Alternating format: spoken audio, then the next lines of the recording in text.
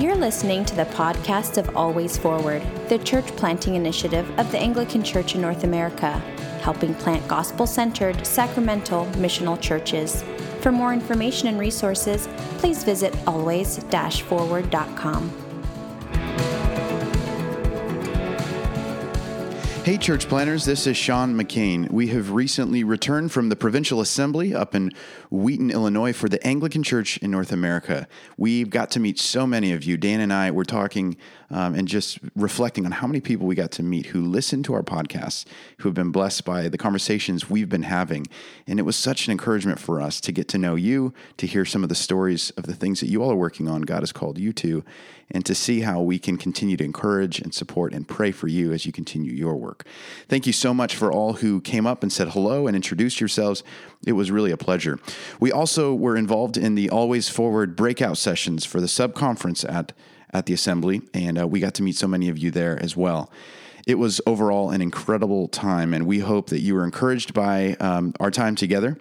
What we have for you in the coming weeks, these episodes for our podcasts, are a lot of the conversations that we had, some of them planned, some of them not planned, with folks at the Assembly. You're going to totally love them because they pick up the conversation kind of right where we left off, dealing with planting sacramental, gospel-centered missional churches in the kind of context that we're working in. So we hope that these are a blessing to you. We think that they will be, and we hope you enjoy them.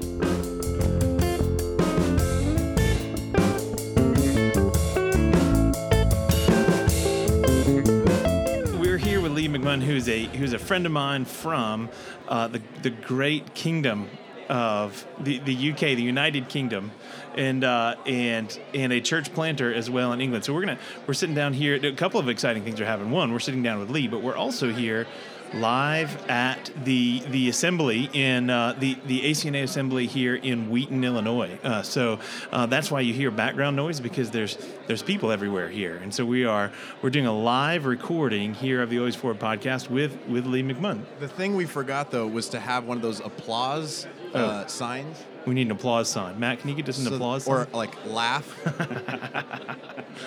The live studio audience. There we go. Yeah, snap. I like it. Well, all right. So Lee, tell us a little bit about yourself, man. I mean, I met Lee back in January when I went over to England, and we were talking about GAFCON church planting kind of things. But this is actually Sean's first time being face to face here with Lee and meeting Lee. And so, introduce yourself to us a little bit. Who are you? What are you doing? Why do we want to talk to you? Well, okay, I don't know how far you. That's how we introduce all of our guests. So justify your existence in 5 minutes. So I'm originally from Scotland. That's why I've got this kind of mongrelized accent. I'm originally from Scotland. Been living in England for since 1996. I grew up in a Christian family in Scotland in a Baptist church. I knew loads about the gospel. Wait. A Baptist church? Oh, sorry, I'm in the wrong convention. No, you can say that. We're just clarifying. Are there a lot of Baptist churches in Scotland? Yeah, there are some. Yeah, there are some. Really? Yeah. Now, okay, so Scottish Baptists, like our Baptists here, tend to not drink, but Scottish Baptists have to.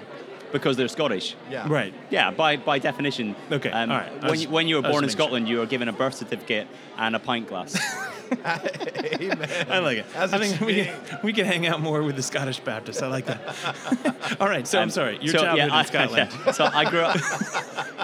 This is going to be a long conversation. So I grew up in a Scottish Baptist church. I knew the gospel about grace. I wasn't a Christian. I was someone who just wanted to live for myself, and I was an arrogant young man, intelligent, arrogant, self-centered. My only ambition in life was to do what my brother did, but do it better.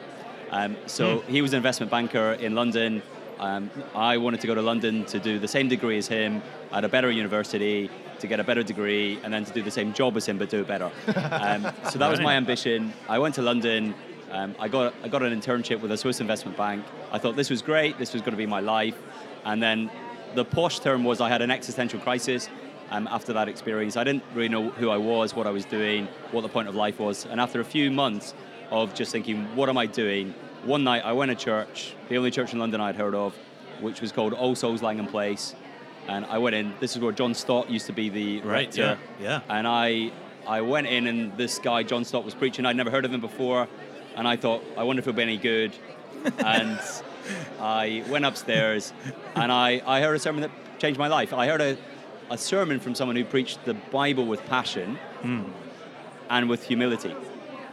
And God used that as a mirror in my soul to show me how self-centered and arrogant I was. But because I knew the gospel, I knew about Jesus and about grace and about the lordship of Christ, I knew what was wrong, and therefore I had to repent of my sins and trust in Christ. So that was the turning point for me. I was a shy kid before that. God gave me a desire to teach the Bible, to evangelize, and then gradually people affirmed that I should be in full-time pastoral ministry. Eventually, I got ordained in the Church of England, and then I spent 12 years in pastoral ministry in a city east of York, and I've just left there 2 months ago to plant a church. So, do you want to know my family? Is that helpful? Do you want to know? Married, 3 children. Yeah, let's do that. Yeah. Really? Married, 3 kids. 3 kids. So my oldest is called Josiah. He's 5. My middle one is called Karis. She's 4. And then I've got another one called Zoe, and she's 2. Now I know their ages. I have no idea of the dates of birth, but I know that's I'm their the ages. same way. I have 5 of my own, and they're all under. People say, when were they born? Well, they're just 7 and under. Yeah, that's fine. And just That's okay. Every other couple of years, That's that all kind of dads thing. need to know. Right. Yeah. They know how many and what You're ages here, they are You're roughly. healthy. Yeah, except that the other day, my son says, I changed your. He said I changed my password on my iPhone, and being his dad, I'm always supposed to have his password, and he goes, it's my birthday, and I was like. I was like, I know the month and the day, but I have to remember the year now too. What's going on? I'm curious, because we all know of John Stott. Maybe a lot of us do, some of us don't. If you don't know who John Stott is, go look him up. You should know who he is, especially if you're an You Anglican. really should, yeah. How much of an influence did he play in your own Christian identity? Or are we overplaying that right now just because that's like a pretty amazing conversion story? No, I don't think you're overplaying it. The fact is, it's not just one man as you hear him speak, Sure, but it's yeah. the influence of that one man on generations of people in England and then around the world. So that's a man who was influential in writing books, on training leaders, who then train other leaders. So his impact is huge. And of course, one of his particular passion for the Bible, particular passion for evangelism. But what John Stott also did is he had an ability to engage the mind, the heart, and the will. And that is huge. So he wants to engage our Christian mind, not just so we understand the Bible better, but so we understand the world in which God has created. So therefore he engages with the contemporary culture around him. So he applies the Christian mind to what the Christian sees, and that is transformational. So the mind, but not at the exclusion of the heart. So therefore the truths of the Bible about who God is and about the world he's created must impact the heart. Because he understands the way we function as human beings. That we don't just sit down and make a rational choice about things. We are driven by our desires, and therefore we must have our desires changed by the Holy Spirit. So the mind and the heart are working together. But he also knows that what you want to be known for is not just a Christian who loves to hear the Bible taught, because he knows that the Lord Jesus says, look, you think about the parable, the people who build their life on the sand or the rock. Both of them hear the word of God, but the one who builds their life on the rock is the one who hears and obeys the word of God. And therefore, not just the heart and the mind, but the will has to be changed by the Spirit so that we actually do what God says. So I think that is a huge legacy that we hear in different places, some of those elements from different people, but actually to hear it connected together is huge. And we must never lose that. So I think, everything I've said so far is not unique to Anglicanism. There are other things we must add to that, but as we add to those things, we must never lose the heart of what I've just said. So that could be called evangelicalism, but of course, Anglicanism never leaves evangelicalism, properly understood in those terms. There are other things as well, but as you see the other things that you might be convinced convictionally, as I was, are healthy, you never lose those other things that are the heart of evangelicalism. At its best. John Stott, I think, represents that pretty well. Yeah, absolutely. Okay, so now, at this point, you are now church planting, though, right? Talk to us a little bit about church planting in England. Okay, so I mean, all of our church planting work is all done here in North America, and Sean and I have planted a couple of churches around in this area. But talk to us a little bit about what's it like planting a church in the culture of England, but then also what is church planting like in the Church of England? How is that all? Talk to us a little bit about the mess that is over there. Just about the mess. So I guess the first thing you got to understand is the context of England. So you got to see people properly. England is a mission field. So it depends how you define it. Is England a Christian country? No, not in the sense of it is full of Christians. Does England have a Christian heritage? Yes. Does it have certain Christian rules and morality that are at the heart of the state? Yes. Is it a Christian country? No. Now, increasingly what we're finding is that even at the level of our rules and our morality, that is changing and becoming more secular. The people of England, on the whole, are not atheists. So although it's not a Christian country, neither is it an atheistic country.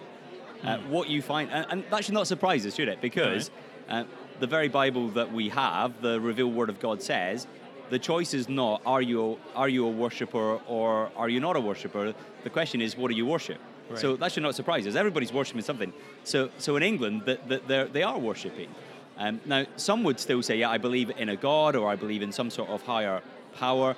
A lot actually would still say, I believe in a God and I'm a Christian. They're not, but that's what they would identify as. And what they would mean by that, generally, is, if they say that to you, is, I believe in a God and I am a morally acceptable person by my own standards. That's generally what they think. Now, they would also probably then say, I'm a Christian as well. Mm-hmm. So now you're trying to evangelize into that context. Okay? Right. Are most people baptized when they're infants or no at this point?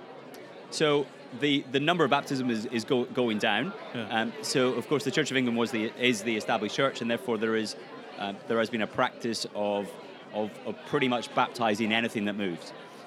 So that has brought massive confusion to the country, because if your only encounter with a church is at three significant points in your life, baptism, and you don't remember that, right? Funeral, you don't remember that if it's your own, yeah, right. And marriage, then there's maybe one encounter in a church that you're actually conscious of. Wow. All right. Now, increasingly, most people in England are not getting married in church. Okay, so their encounter in a church is normally at somebody else's christening, stroke baptism, and somebody else's funeral. And if at those two encounters, the message that you hear is either this person is now a Christian or this person was a Christian because they believed in God and were a good person, the lie perpetuates to the next generation. So they just think, if I live like this person, with my morality defined by myself, then I'm going to be okay. So that's what we're evangelizing into. That's a large subset of the culture. Sure. You get others who would not claim they are Christian, but would still say, I'm a decent sort of person, or I'm into spirituality and whatever. So the headline for us is, England is a mission state, so we need to plant churches all over the place, revitalize churches, but also plant new churches, so that people actually connect with the real gospel of grace. That's interesting. What's fascinating is, there's so many differences here that I'm hearing, but there's also so many similarities to some of the post-Christian contexts that we're seeing even in the United States, particularly trying to disentangle the national identity or the cultural identity or even the inherited tradition of someone's, like their kind of familial identity, from a personal conversion, a conviction of faith. What are the ways that maybe we can learn from what you guys are doing overseas?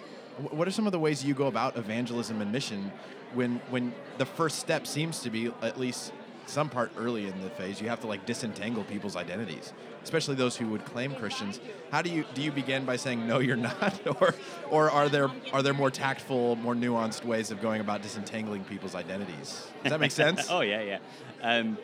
So I think you need clarity. I think you need clarity, courage, and creativity. Clarity, courage, creativity. I'll tell you what I mean by that. And it's convenient because there's 3 C's. Oh, yeah, absolutely. Yeah. You're a good preacher, I can tell. He grew up in a Baptist church. He knows how to preach. Yeah, absolutely. So let me tell you what they are. Let's do it. Let's do it. You gotta be clear, absolutely crystal clear about what the gospel is. You got to be crystal clear about people's lostness. You got to be crystal clear about eternity. You got to be crystal clear about heaven and hell. You got to be crystal clear about the unique way to know the Lord Jesus Christ. You got to be crystal clear about the joy of the gospel. That actually what is on offer is not simply forgiveness, which would be great if it was, but actually what is on offer is fellowship with the living God. So the great treasure that God offers is himself. So you got to be clear about that. So that if you're clear about that in your head and your heart, then that will motivate you to speak. Okay? Because of course, what does the Bible teach us? That out of the overflow of the heart, the mouth speaks. So all that stuff has got to be rooted clearly in your head and in your heart, and therefore it will lead to action. Okay? So clarity will lead to compulsion. Oh, there's another C. Clarity and compulsion. Why not just throw Goodness it in? me, how sad this is. The whole brain is hardwired. But you do need courage, okay? So as you look someone in the eye, I'll give you an example. I was meeting up with, a few months ago, a couple who came to our church and said, we've got a young child, we want them baptized. And our instinct to say, hey, that's amazing. That's so good. Let us help you get to the stage where what you will say and promise is going to make sense. All right? So absolutely, I'm a convictional Paedo-Baptist, okay? I believe that that the children of believers should be baptized. That's what I would do. I think that's a covenantal understanding, and that's what we do. So I don't try and distract them. I think let's focus on this. Now, our way of preparation. Now, in England, it's like in England, technically the canon law of the Church of England says you cannot refuse to baptize someone's child if they ask for it. Yeah, I get that. But there is a clause that says, unless for reasonable delay and preparation. Great. That's all you need. Yeah. What is reasonable delay until they become Christians? Preparation. That's pretty reasonable. Yeah, of course that's reasonable. Yeah. So therefore we make it as easy as possible to prepare them for baptism. What we do is we give them a DVD resource, the parents to watch. Normally got 7 sessions. So they watch an episode in their own time, and then me or someone else would go and speak to them for an hour, talk to them about Jesus, and then they would watch another one, we'd go back, So you can work out, you get about, say, at least 7 hours in their home talking about Jesus. Okay, that's good preparation. But there gets a point, and I remember this, I was having this conversation with this couple just before Christmas, and I said to them, you think you're Christians, don't you? Wow. And they said, yeah. And I said, no, you're not. Wow. Okay? And then I said, let me tell you why. I said, you think you're a Christian because you hope there's a God and you believe you're morally decent, don't you? They said, yes. I said, no, you're not. Okay, now at this point, what you got to do is you got to smile at this point. Yeah, you smile really well. Yeah, I mean, yeah. you gotta have a smile. You got to smile. Well, that's because the news is getting worse, right? First, you're not a Christian, and you're not morally decent. Oh, yeah, absolutely. Okay. Absolutely fine. Right. So you got to smile at this point. Because actually, genuinely, you love them. This is the whole thing about the heart. Yeah. You love people. You love them enough to tell them the truth, but you're not beating them over the head. You actually want them to know the Savior. So I'm loving them enough to smile and tell them this is... Now, at this point, they can go 2 ways. Either they can get up and throw me out of their house. They can say, actually, we don't want this conversation to continue. Or they can say, okay, if you loved enough to tell us that, let's go. Now, what I said at this point is, I actually told them this. I said, I've now told you something, and the conversation go in 2 directions. Now, they chose the let's continue to talk about it. And it was amazing, actually, because this was a guy who worked at a local primary school as a kind of janitor, caretaker, and he was going to the school telling all these other people, hey, I've met this vicar, and he tells me I'm a sinner and I'm not a good person. Hey, what do you think about that? That's funny. Now, so that's what I mean. Clarity and courage. You've got to have the courage to look people in the eye and love them enough to tell them the bad news first. So culturally, I'm curious, the context that you're operating in, is it that from all religious leaders, or a great majority of religious leaders, people will hear words of comfort and that you're not a sinner? I'm wondering, is the opposite, does it tend to be true? Does the opposite tend to be true, what people hear from clergy in the UK? Well, those are not words of comfort. Well, that's what I'm saying. Like if Yeah, but they think they are. That's the problem, isn't it? So they will hear alternative messages. They will hear. So the Apostle Paul in Galatians chapter 1 says, if anyone, even an angel from heaven, preaches a gospel other than the gospel I preach to, let them be eternally condemned, okay? Anathema because of an alternative gospel. Right. So everybody's got a gospel, haven't they? Right. If the gospel is a good news announcement or an announcement that is so important that we change the direction of our life and live by it, everybody's got a gospel. The question is, which one do you got? So there are false gospels, there are alternative messages that are out there. Why are we surprised by this? But if anybody preaches them, the Apostle Paul says, let them be eternally condemned. Because why? If someone teaches you a message other than the gospel revealed in the Bible, it leads to actions that lead you away from Jesus Christ, and therefore you never receive the comfort of Jesus Christ. So there are many clergy who are saying things like, if that works for you, great. Right. Or another very popular alternative gospel now is a gospel without repentance. So this gospel is, hey, God loves you. Does he? Yeah, he does. Okay, great. And let's end the story there, okay? Right. Let's go home. Let's have some coffee. Fine. Which translated means you stay as you are. Okay? That's it. Just live as you are, continue as you are. That's okay. Now, that is not the gospel of the Lord Jesus Christ. The gospel of Christ is, hey, God loves you, doesn't he? And God has sent his son to die for you, and God wants to rescue you from the eternity that you deserve in hell, and not just to rescue you for heaven forever, but he loves you enough to transform your life by the power of the Spirit now. Okay, now that's a word of comfort. So you've got other alternative gospels. You've got those who say, hey, it doesn't matter what path you follow. You've got this view of God, hey, that's what you do. Those are not words of comfort, but you've got to have the clarity to see it. And then here's another one, the compassion to be able to speak. Another C. Yeah, just keep them coming. That's what you need, the compassion and the clarity to speak into that situation. It seems like the missionary action, evangelism, whatever you want to call it, requires that we identify, call out, and then work against those false gospels. And in your context, it seems like you have such a clarity about what are the gospels being preached and what's the actual what's the biblical gospel that can be preached as a counter-cultural message, as something that's going to be heard maybe even slightly harshly because of the context that it's in. Yeah. And in the United States, we have plenty of our own false gospels. I mean, we could go through a whole list of C's about these false, but that's not how you used it. But you know what I'm saying. But it seems like what you guys are doing is actually quite helpful of a methodology for us to kind of reflect on and think about and resources understanding our cultural context well enough, understanding the false gospels floating around well enough to be proficient in proclaiming the gospel that is actually true in that context. And it is really important because what is communication? Communication is not just what you say, but how it's heard. Right, that's right. So you got to think that through. So you got to understand the context. So as you deliver words, how will they be heard? And that is all determined by people's interpretive framework of life. Right. So it is important. So you're anticipating that some of the stuff we say will be said harshly or heard harshly.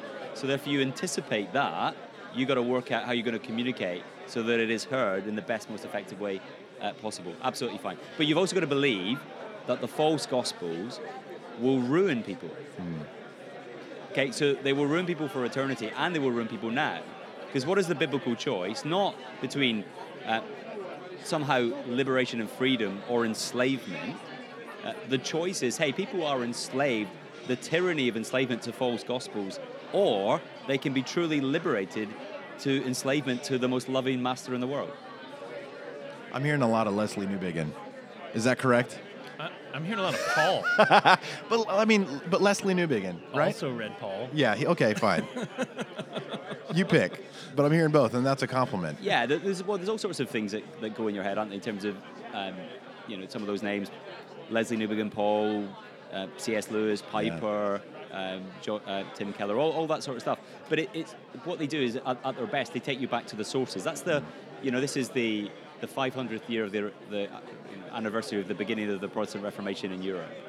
So what is one of the phrases at the heart of the Reformation? I don't mean all the solas, but this all the S's. Yeah, but you think this all birthed out of that sort of humanist movement and that phrase of ad fontes, back to the sources. So then you've got a movement that wants to go all the way back to see the original intention of the Bible. And we have, therefore, and this is the good thing about Anglicanism, isn't it? We're not abandoning our mind, we're not abandoning our history, but we're allowing the folk who've walked before us, the shoulders on whom we stand, to help us get back to the sources to understand the original message. So we may have different people along the way historically that help us get back to the Bible, but allow us to see things that then connect it to our generation. And I think the names you've mentioned have helped us, for example, to understand sin. So sin, of course, is about rebellion, but it isn't just about that. Sin is about being enslaved. And then understanding that is a good news message for someone. You think about that enslavement, you might think that's really bad news. But if the Bible is true, of course, which it is, about the condition of the human heart, everybody's enslaved to something. They are addicted to something. Now, that is a good news message. If you are an unbeliever and you are completely messed up in your life and you do not understand your situation, it is good news for someone to interpret it for you. And then to say, hey, by the way, you can be liberated from that. You just got to believe it in your heart. That's what Bob Dylan said, right? You gotta serve somebody. Yeah. Right? Yeah, right. So I want to shift gears a little bit. I'm curious about, it's so invigorating to hear your passion for the gospel and mission. And I think that Dan and I and the whole Always Forward community, our heart beats with that. We can totally recognize that. I want to hear you talk about some of the unique challenges that you're facing, especially right now, kind of with the Church of England, this situation we find ourselves in with the worldwide communion. This is really complex, and it's left a lot of people thinking, what's going on? What is it? But it sounds like for you, what is front and center is not politics or kind of the latest crisis, but mission and evangelism. That's what strikes me about your sense and identity of ministry. Can you talk to us a little bit? How do you make sense of God's call, your ministry, in this really complex situation in history right now? Can I ask like that? Yeah, you can. So I find myself in England at a time when later this week there will be a unique event. So in this very place, the GAFCON movement. So global Anglicanism, united across the cultures, united in their convictions of confessional Anglicanism, will consecrate a missionary bishop for Europe. Now that is massive, okay? That is putting in the backyard of Canterbury alternative episcopal oversight. Terrific, okay? That's what we need. Now, why? Not because we are being reactionary and because of politics, but because we see England properly. England is a country that needs to be re-evangelized. Okay, it is a missionary situation. Now, as a convictional, confessional Anglican, me and others want to see many Anglican churches planted in England. Why? Not because I'm an accidental Anglican, just because I happen to be in the Church of England and just I happen to have a building and happen to have this and that, but because I am convictionally an Anglican. I actually think some of the aspects of what makes an Anglican, and some of that is our doctrinal confession in terms of the 39 Articles, our belief in episcopal leadership, not essential for the church, but for the beneficial nature of the church. That's that whole thing of not the esse of the church, but the ben esse of the church. So we actually think it is for the blessing of the local church to have proper episcopal leadership. So we want more of that. We actually think liturgical framework is for the health of a local church. So we want to see many of these churches planted in England. I've got brothers and sisters who are remaining in the Church of England and who are doing all they can to pioneer, to establish, to turn around, to revitalize. And I think they're doing a great job. It is hard. The Church of England is a complicated animal, but they're there trying to do that. But as a confessional Anglican, if we think that we as Anglicans can play our part in the re-evangelization of England simply in the Church of England alone, we're kidding ourselves. Interesting. Completely kidding ourselves. So what we need, we talk about a twin-track Anglican approach to reaching England for Jesus. Simultaneously, we need people within the Church of England doing what they're doing, if they can continue to do that, and time will tell if that continues to be possible. Right. Time will tell. The jury's out on that. Okay? But simultaneously, what we need to do is have an alternative movement which may sit outside the structures of the Church of England, but which remains within the heart of global Anglicanism.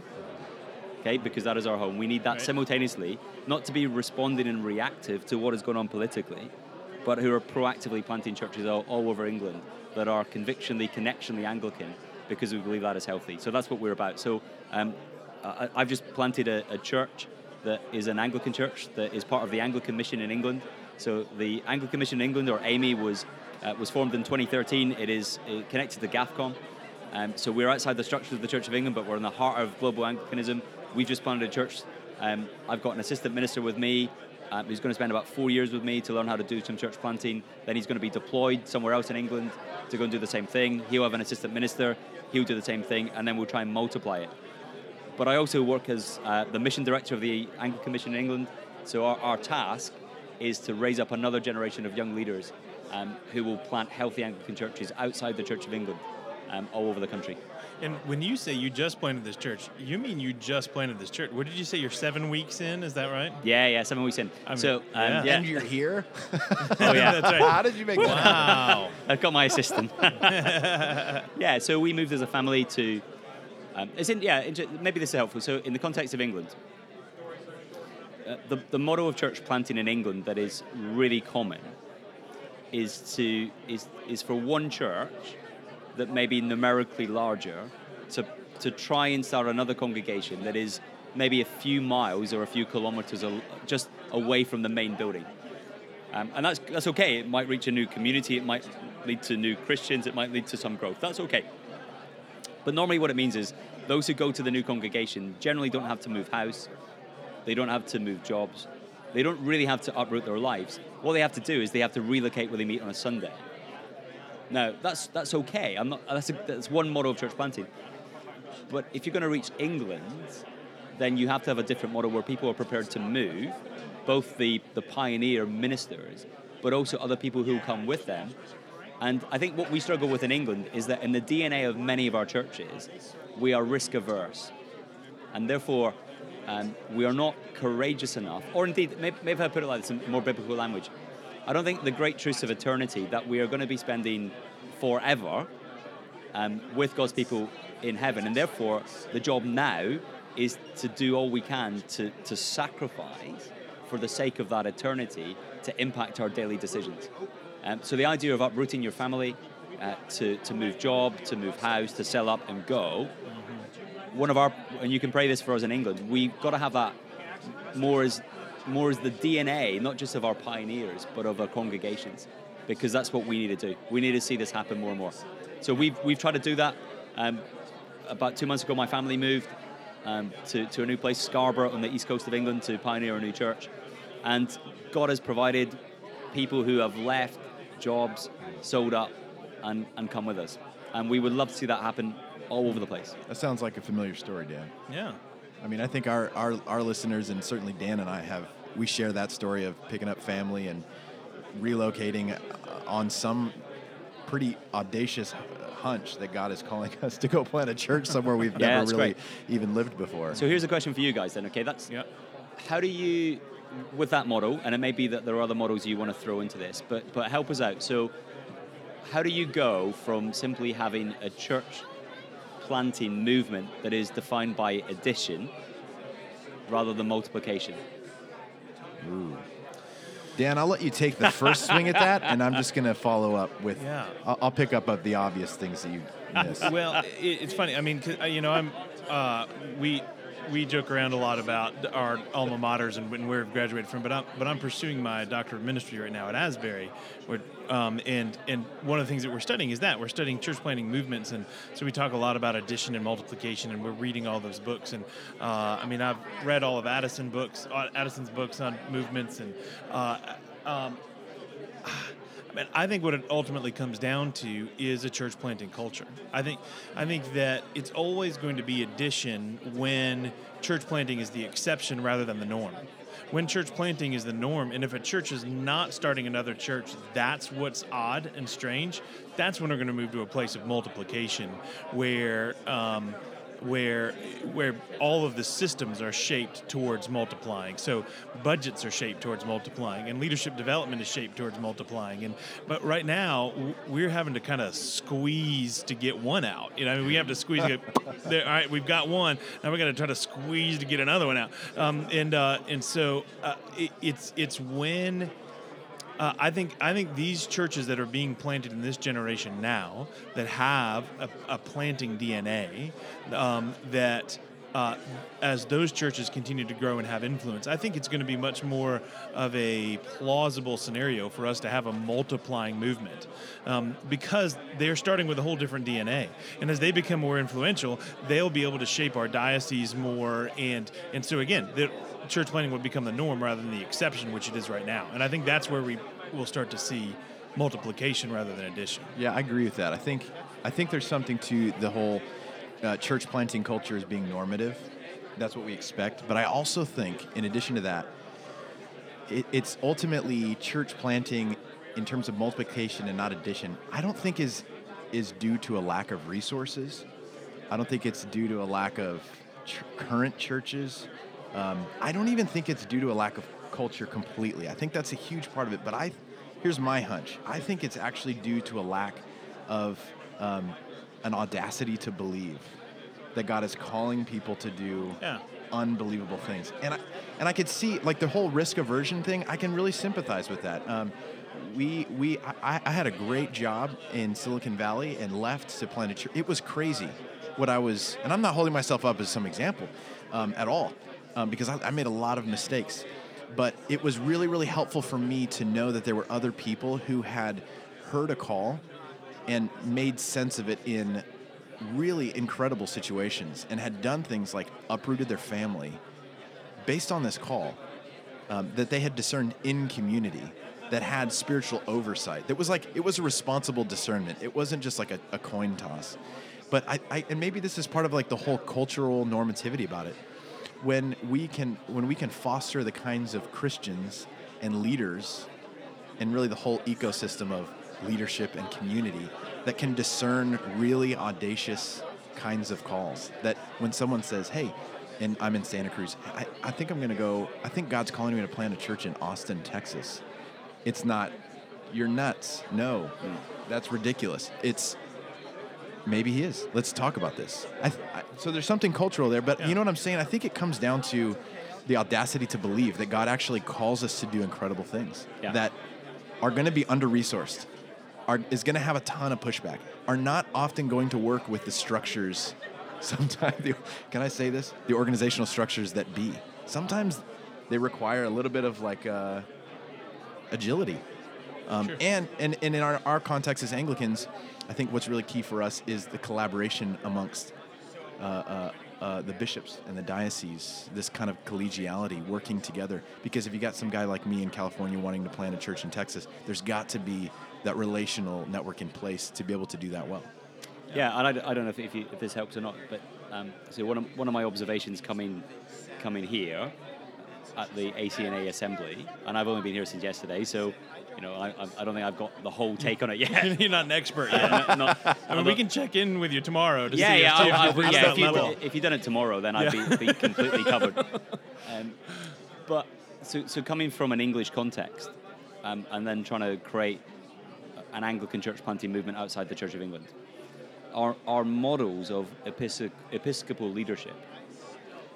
It is not simply as we seek to develop an alternative structure that we want to have the same model of episcopacy, but filled with different bishops. Right.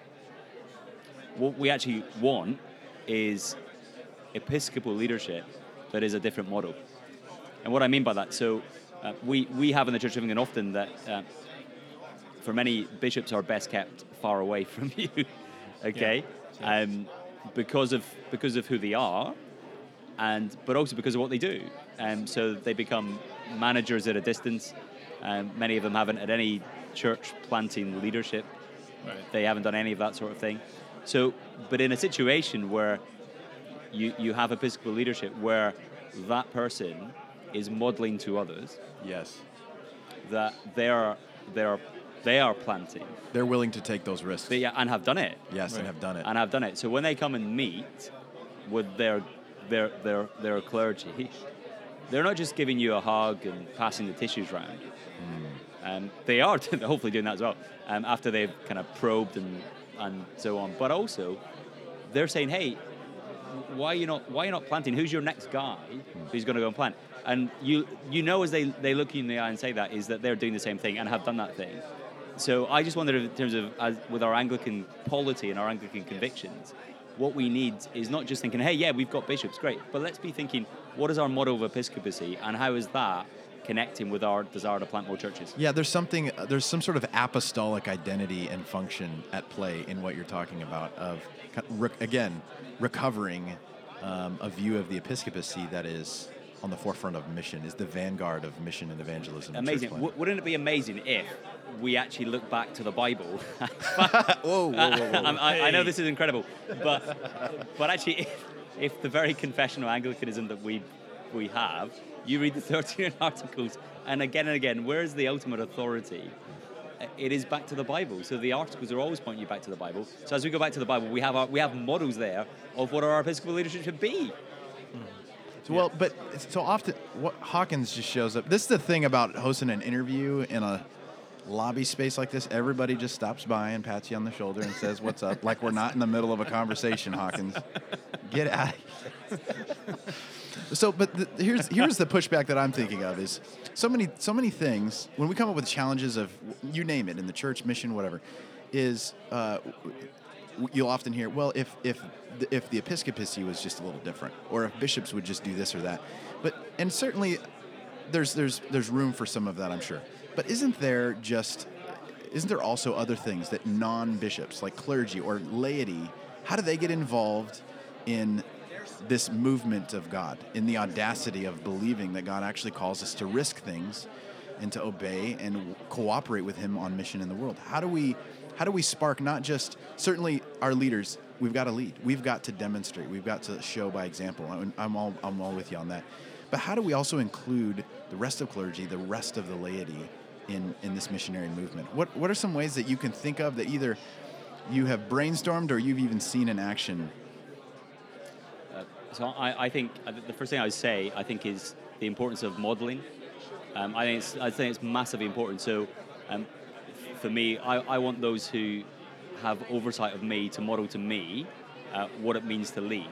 And therefore, as I hang out with them, as I spend time with them, and as I see as they take me under their wing and show me what it means to lead, then that shapes and reflects my character. It affects my competence. It affects everything I do. Then I can be doing that to other people, but it's got to be intentional. And I think that's the difference. We don't just need the right modeling at the different levels of leadership, but we need an intentionality about it as well.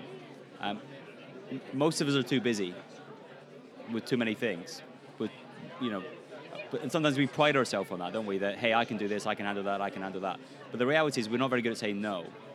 So we've got to say no to the things that enable us to be intentional about the things that we should be doing and doing well. You're preaching now, brother. Am I? I'm always getting preaching. Convicted over I'm always preaching. But that's so true.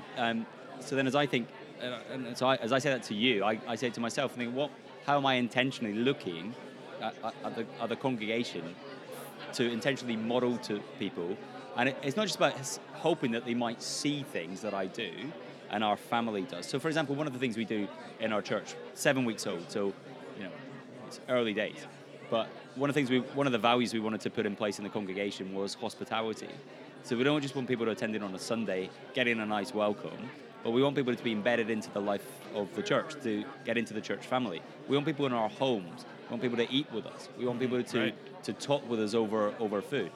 Well, how's that going to happen? Well, of course, I've got to model that. Our family models that. But I haven't just got to hope they catch it. And I haven't just got to think, they're not doing it. I've got to intentionally have the conversations with people whose hearts may be in it, but don't know how to do it. So let me help you do it.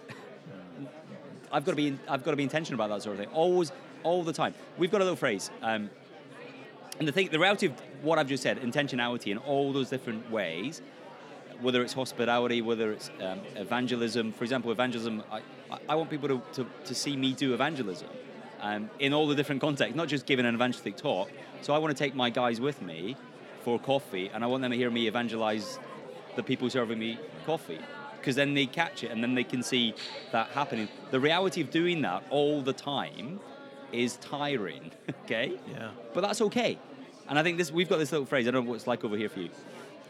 There's a pushback against burnout. Rightly so, exhaustion, burnout. Right. But the pushback is balance I've got to have some sort of balanced life. Right. That's not biblical. Okay? So I don't want to, this is cheesy, but I don't want to burn out. I don't want to rust out, okay? Mm-hmm. But the biblical phrase is I've got to pour myself out for Jesus Christ. Now, if you pour yourself out, that sort of language is, hey, you get tired. One of the things that we ask our guys through the ordination process and through the church planting process for Amy is, do you think it's okay to get tired in ministry? Right? Okay. Yeah, it is. If someone comes up to you... I hope so. Yeah, absolutely. Definitely. If someone comes up to you and say, hey, you look a bit tired, you say, great, I'm doing my job. I know, huh? That's fine. Thanks very much for the compliment. If someone says to you, hey, you look exhausted and you're going to burn out and your kids hate you and your wife is very angry with you, there are some alarm signals. But what I mean is we've got to get the right mindset. We pour ourselves out for Jesus. That process is a joyful thing. But you will get tired by being intentional about all these things. But that is what it's like. And that's okay. In the light of eternity, that's what we do. Man, that's such a good perspective. And for church planners to be hearing that it's okay if you're tired, that's normal. Yeah, right? It is just normal. You know? It is normal. But it can be unhealthy. It can go off the rails. Right. Rest is super important. There's good ways of like taking care of yourself and your family. And we talk about it Always Forward, wanting to plant healthy churches with healthy church planters, right? So there's like an idea of health that we're after here. But health doesn't mean not pouring yourself out. Yeah, you get the biblical pouring yourself out. And I think there's a few things you've got to get clear as well. One clear thing is that you are a creature, not the creator. Therefore, you are finite. You've got limits. Yeah, you've got limits. But that's one stage of getting that. So you're not the savior, you're not the creator. Therefore, you have limits. So get rid of your savior complex. You've got to get rid of that. Okay, but people get that eventually. But there's another step which I think is harder for church planters. That God in His wisdom has not given everybody the same capacity. That's the truth. Yeah. That is the truth. Okay, so your value as a church planter is not that you can do the same things as somebody else can do that you know. Right, like, because I could bench 350 and Dan can't even get, like, 180. Yeah. That's what you mean, That's right? the definite, yes. It's funny. That's the exact example I was just thinking as well. Yeah. You don't even want to see me Just sit on a bench. Yeah. They do that different in England, don't they? Yeah. We find sitting on a bench is really easy. We're not talking about waiting for a bus. We're talking about lifting some heavy weight. But I think that's hard. That is hard, isn't it? Because so often, we and this is what often leads to exhaustion and discouragement. We think, hey, I want to be like that guy, or that lady over there doing what she's doing. Hey, God has given you the capacities He's given you. So the challenge is how do you pour yourself out for Jesus within the capacities that God has given you, and be okay with that. Right. And that's liberating. It really is. It's being a good steward of the amount of talents that the Lord has given to you, right? Or the measure of faith that the Lord has given to you as well. They're both phrases. Let's just be real for a second. You need homies who can call you on the phone and say, Sean. Wait, do you need me to translate that? Oh, homies. Do you have homies? Yeah. Yeah, homies. Mates. There we go. Mates. You need mates. Chums. Pals. Who can call you on the phone and say, Sean, you've got to stop. You've got to say no. You can't do that. Why are you doing that? I got one of those guys. Yeah. That happened not even like 2 weeks ago. It was a little longer than that. ago. Yeah, before you went to Hawaii. Like I told him, I said, you got to say no to things. And next she's like, I'm going to Hawaii for 2 weeks. I went, wow, that's awesome. That's not what I told you to do. If only everyone on the podcast could see my tan, though, they'd appreciate it. It is pretty impressive. All right, so let me ask you this before we wrap up here. All right, so you sat in on a good bit of the Always Forward discussions this afternoon here at the assembly. But not the bad bit, and the good bit. the good bit, yeah, that's right. After I did my teaching, then you came in for the good part after in the afternoon. And so, what are some things just in the discussion about church planting and Anglican church planting? What are just some of the cultural differences? I mean, how is the conversation different in what you saw and experienced today from the way things usually go back in England? I mean, were there differences, or were you surprised at how similar they were, or what's your takeaway? I guess two things. One is a similarity, and then one is a big difference. So, the first one is a similarity, but it's, I think, quite helpful to say it out loud. One of the questions that gets rarely asked in England about church planting is how much of the growth of the new church is conversion growth and how much is transfer growth. So I'm not against all transfer growth at all, and one of the things that I'm not against, what I would call sheep rescuing. So if someone is a Christian who loves the Lord Jesus Christ and is in a church which means they are malnourished and they're being hurt because of the practices of the church because they've moved away from the gospel of Christ, and they come to a church that is healthy, hey, praise the Lord. That's not called sheep stealing. Right. That's rescuing them. That's Right. great. We want more of that. So that's fine. But how much of our growth in new churches is actually people who were once in the kingdom of darkness and are now in the kingdom of light? Mm-hmm. Okay, conversion growth. Now, in England, we rarely ask that question to church planters because church planters are often so nervous and they base so much of their identity on growth that if they get growth, people are saying, hey, praise the Lord, hallelujah, you've got growth. Right. Let's not pop the bubble by asking, is it conversion growth or transfer growth? Let's just celebrate growth. Yeah. Great. Yeah. But I think we've got to ask the question, because if we're trying to reach, the danger, of course, by using language like mission, is that it gets disconnected from evangelism. So we want to be communities on mission. And discipleship, I would say, as well. Well, yeah. Proper discipleship is going to include evangelism and then the growth. Of course, we've got to do that.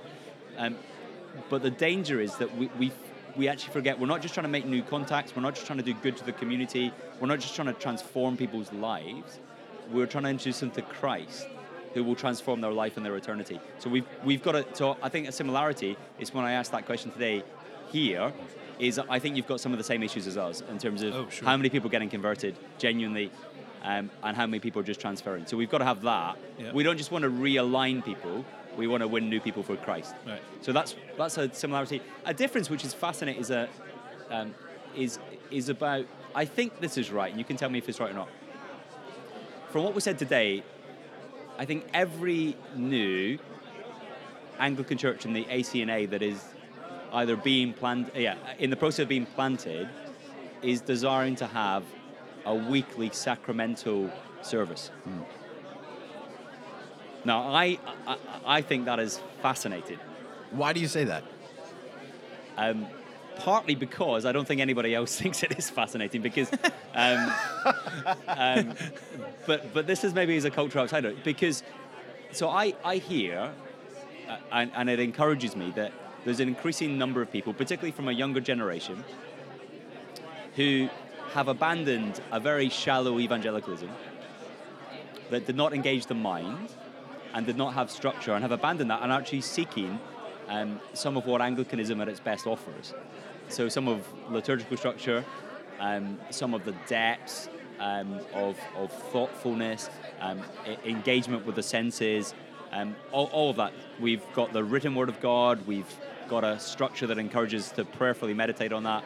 We've got the visible word of God as well. So we're embracing what God has given us for the health of our souls, right? I get that.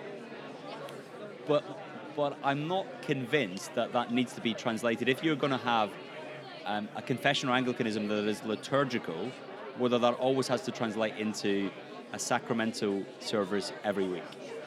And it seems to me, and I might be wrong, it seems to me that either that is the definition of a healthy Anglican church plant, that is actually what people should aim for. And the reason I say that is because if everybody's doing it, it may be the unwritten standard that everybody's trying to follow. And my question would be to you guys and to the planters who are listening, why are you doing that? Now, this is not be me confrontational, but why are you doing it?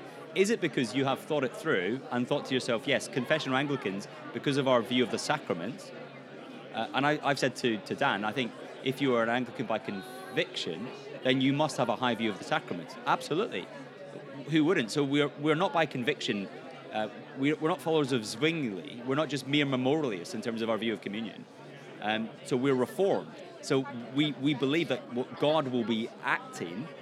It is a visible word to us, and therefore the encounter with the Lord through the visible word is real. We believe that happens. Absolutely.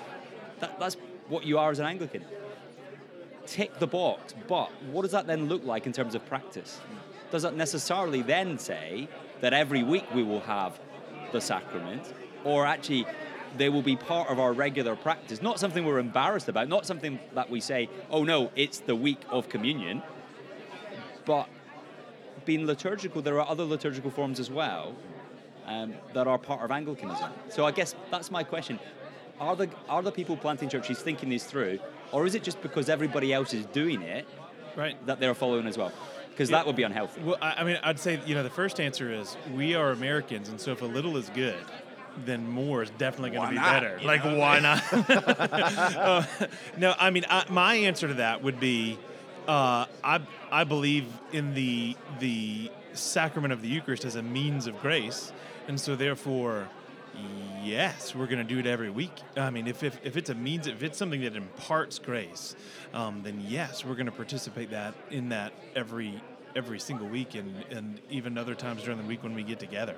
I guess a part of my curiosity is, why wouldn't you? Why? I don't know. I guess where you're fascinated by this, and kind of like I guess I'm kind of going, why? Well, why not? What would be the benefit of not doing it? If doing it is odd, if doing it each week is odd, what's the benefit of not doing it each week? Are you wanting? I'm hearing a little bit of wanting to avoid doing it for the sake of it. That's how we do it, and so that's just kind of the standard of a healthy parish, is this weekly Eucharist. That's not a good enough rationale, is what you're saying. I don't think it's a good enough rationale just to say, hey, this is just what happened. Right. I think Dan's rationale is there's the thoughtfulness about that, isn't there? So they're saying, my understanding theologically of the sacraments is, as it's a visible word, as a means of grace, given by the Lord Jesus Christ, because He knows what, as He made us, He knows what we are like, He knows what we need, He has provided for us in all the different forms that we need in order to grow.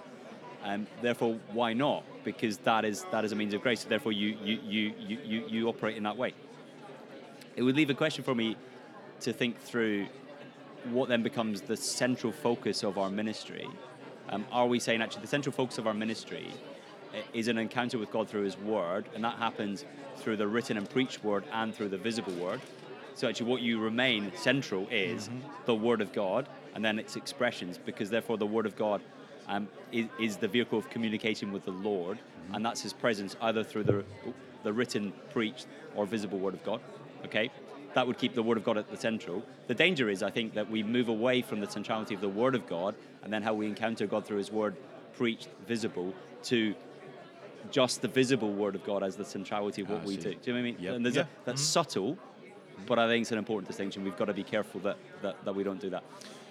But would not doing it every week keep that from happening? No. So I haven't got around to that. So in terms I'm just done. I'm done. I'm not finished. That's not fair. Take it easy, Yeah, Dan. go ahead. I'm sorry. Backing down. I'm rolling it back in. No. So that is one way of doing it. So others would then say, well, the question then becomes, how do you show the importance of an encounter with the Word of God? So some would say, there are different liturgical services that enable us to have different encounters with different aspects of the Word of God. So some would say, morning prayer would allow the people of God to encounter a longer experience of the preached Word of God, and then a longer encounter with each other as they talk about the Word of God. And then the visible Word of God, the sacraments, would be less frequent, but therefore they would look forward and anticipate that encounter with the Lord because they were less frequent. There's an argument that could be made for that. You may disagree with it, but you see, there's a thought behind it. Right. Now we haven't even got talking about how thoughtfulness as we seek to evangelize as well, and who will be with us in our meetings. You're talking to someone who believes that the gathering of God's people is primarily for God's people. Right, okay, sure. You'll hear me say that. But as I go back to my Bible, I see that there will be unbelievers who gather with God's people as well. And I know how the arguments go, because you might say, hey, well, let's have it every week, because people are going to see. They're going to see the people of God, hear the Word of God, the preached Word of God. They're going to be seeing people engage with the visible sacrament as well. I get it. But what I want people to do is to think of those other issues that are impacting.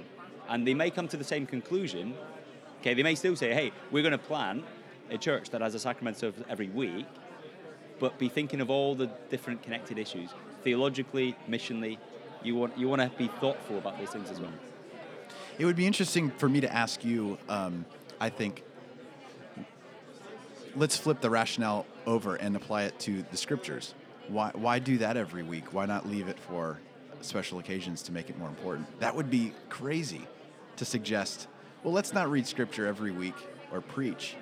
And I think, I don't know, I mean, for me, I'm thinking about this, I'm like, why do we have to choose between either or? And why, if it is truly a means of grace, if God does keep his promises and he is with us, and it just comes down to a matter of catechesis, ultimately, like teaching people, like helping people acquire the eyes of faith to discern the real presence of Christ wherever he's declared himself to be, as Pusey would say, then let's do that. Let's do that. And, you know, I'm familiar with some of what you're suggesting. I'm sure there's a lot to that. And I don't mean to be dismissive, but even like the well, let's leave something that should be important for less frequent use so that it stays important or significant or special.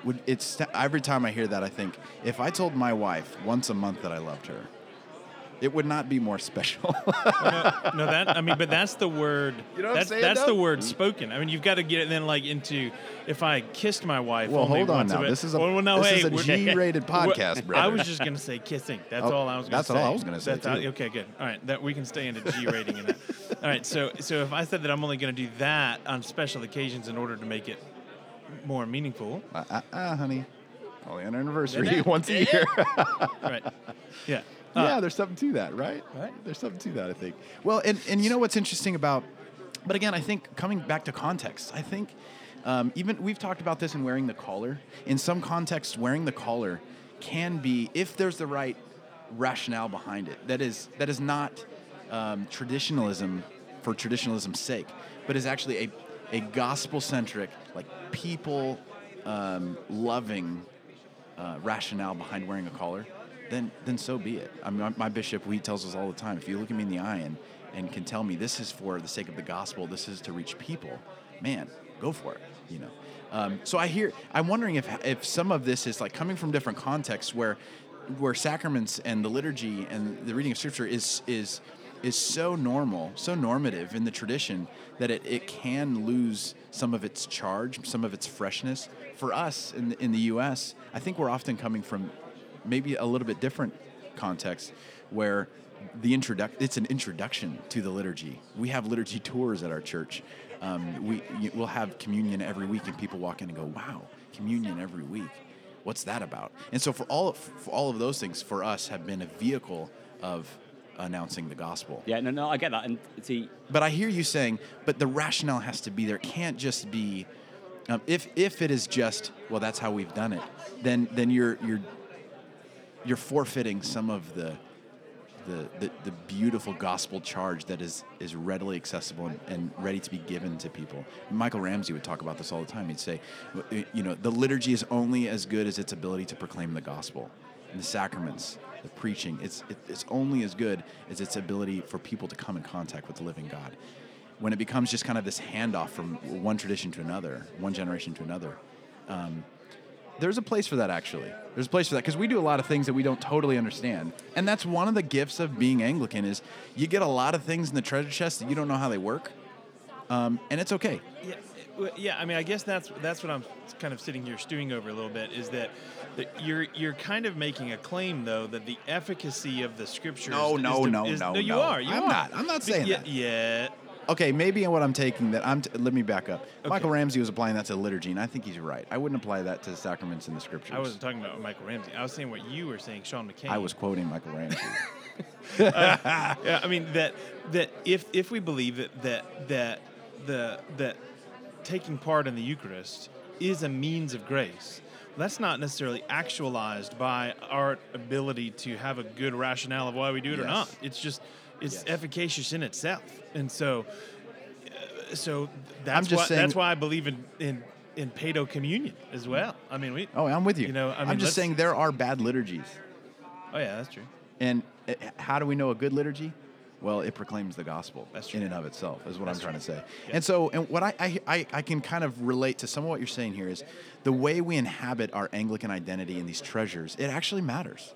That the heart is in it, that our focus is in Jesus, in proclaiming the gospel, and that we actually have eyes to see people in their real lives, in their hurting and broken lives, that there's ministry that can be had here. And not just this kind of thin, stuffy traditionalism, right? Yeah. There needs to be some sort of really beautiful rationale behind it. But that makes it even more powerful. So it's good for us. So I come as an outsider into the context, and I see what you guys are doing, and it makes me ask questions of you. But also, it makes me ask questions of what we're doing, because it makes me reflect back to the culture I come from and the rationale we've got or not for doing the things that we are doing. But I think increasingly, this may be the similarity between our two contexts. The folk increasingly that we're reaching as healthy Anglican churches are often not people who have come traditionally from those kind of churches. Yeah, that is similar. So therefore, understanding why we choose to do what we're doing becomes even more important, because we're not apologizing for what we're doing, but we're not just assuming that people know what we're doing. Often we're helping them understand the reasons for what we're doing. So in my context, the majority of folk in our church, like 7 weeks old, have not come from an Anglican background at all. So little things like when we read the Word of God, okay, most of them have never seen any liturgy attached to that at all. So they never see, this is the Word of the Lord, thanks be to God. So what do? Well, we don't just say it. So the first week we have the Bible read. Before we have it read, I say, hey, do you see those little lines? We're going to say, this is the Word of the Lord. Why are we going to say that? Because that's what it is, okay? That's what it is. Why are we going to respond, thanks be to God? Because your Father has just spoken to you. Wow, that's amazing. So from your heart, you want to say, thanks be to God. Okay, we'll do it in week 2. Then they get it. But now they understand that the reason we say this is because it is a heartfelt response, but the liturgy enables us to put words to a heartfelt response. So why do we do it? I don't have to put that in our service, but I choose to because I think it's good for people. That can be life-changing.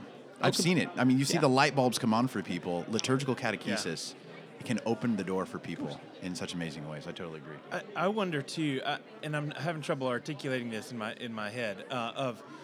So here's one of the things that struck me when I visited you in January, was how old everything is, right? I mean, everything just feels so new here in comparison. And what I mean by that is, you have buildings older than our entire country, right? by hundreds of years. But all right, maybe I can articulate this through a story. So, went to Westminster Abbey. Here we go. Okay, went to Westminster Abbey, and was walking around just in awe of the place, right? Because we don't really have anything like that here, right? And we walk through our metal buildings or whatever else here. But I knew that Thomas Cranmer wasn't buried at Westminster Abbey, but I didn't know where he was buried. And so our little tour guide that was taking us around, I asked him, I said, can you, I said, I know he's not here, but can you tell me where Thomas Cranmer is buried? And his response was, who? Right? Okay. I can show you where Darwin is. Right. I mean, so he's the tour guide at Westminster Abbey, right? Like, and so there's just a sense of... was it because you didn't say it with an English accent, though? That could have been it. Maybe. But I'm not good at accents, so carry on with the story. Okay, anyway. This is a gripping story. I mean, so... Sean, how would you have said it? I'm not going to even... yeah, you do How would you have said it, Lee? I have a mongrelized Scottish accent, so I have no idea what you... But there was just this sense of me that it almost in me that it just didn't compute well, right? I mean, because here it's not like we necessarily had a robust Anglicanism here that we lost. It's never been the same kind of context as Anglicanism in England, right? But they're just as barren, and I just wonder if there's any kind of impact. Although no one except maybe at this assembly, but no one else around here in America. If you talk about Thomas Cranmer, 1 out of 1,000 people are going to know who he is here. But that's not odd because our heritage is sort of imported from England. But for that to happen in England felt to me like, oh, no, this is so close over here. You've lost something. I just wonder if, because I think both of our cultures are very similar in that they're at an equal sense of sort of ignorance and being pagan. But we come at it from two different perspectives. Am I making sense in that? Yeah, I think so. Help me wrap that There's up. just kind of like a recently lost memory, corporate memory, that could Maybe that's a good way be to say it. so enriching for an Anglican faith. I mean, do you feel like that has any impact on the folks that you're reaching out to? And even if they don't have a context, I mean, is the fact that it's more recent and much more visibly present around that, does that have any bearing on how you interact with them or their response to you, or as a planting an Anglican church? Yeah, for us in our context, so one of the importance of planting an AME church, of course we want to be at the heart of the global Anglican communion, which we are. So that's helpful for people to see in terms of our breadth across the current generations. That's healthy. So we actually see the gospel unite different cultures, classes, colours around the world, all united together. That's really healthy. But confessional Anglicanism doesn't just go horizontally across the current generations, because Anglicanism is a Reformed Catholic faith, isn't it? Right. So it takes us down vertically across history. Now, that's quite helpful, isn't it? And because then what we're saying is we don't actually just go back to the 16th century to Thomas Cranmer, so Reformed Catholic. So we actually go all the way back. Right. So the stuff that we share way, way, way back, all the way through the ages. Now, that's, I think, really helpful, because one of the features of our current generation in England, one of the things they are so obsessed about is ancestry and genealogies and so on.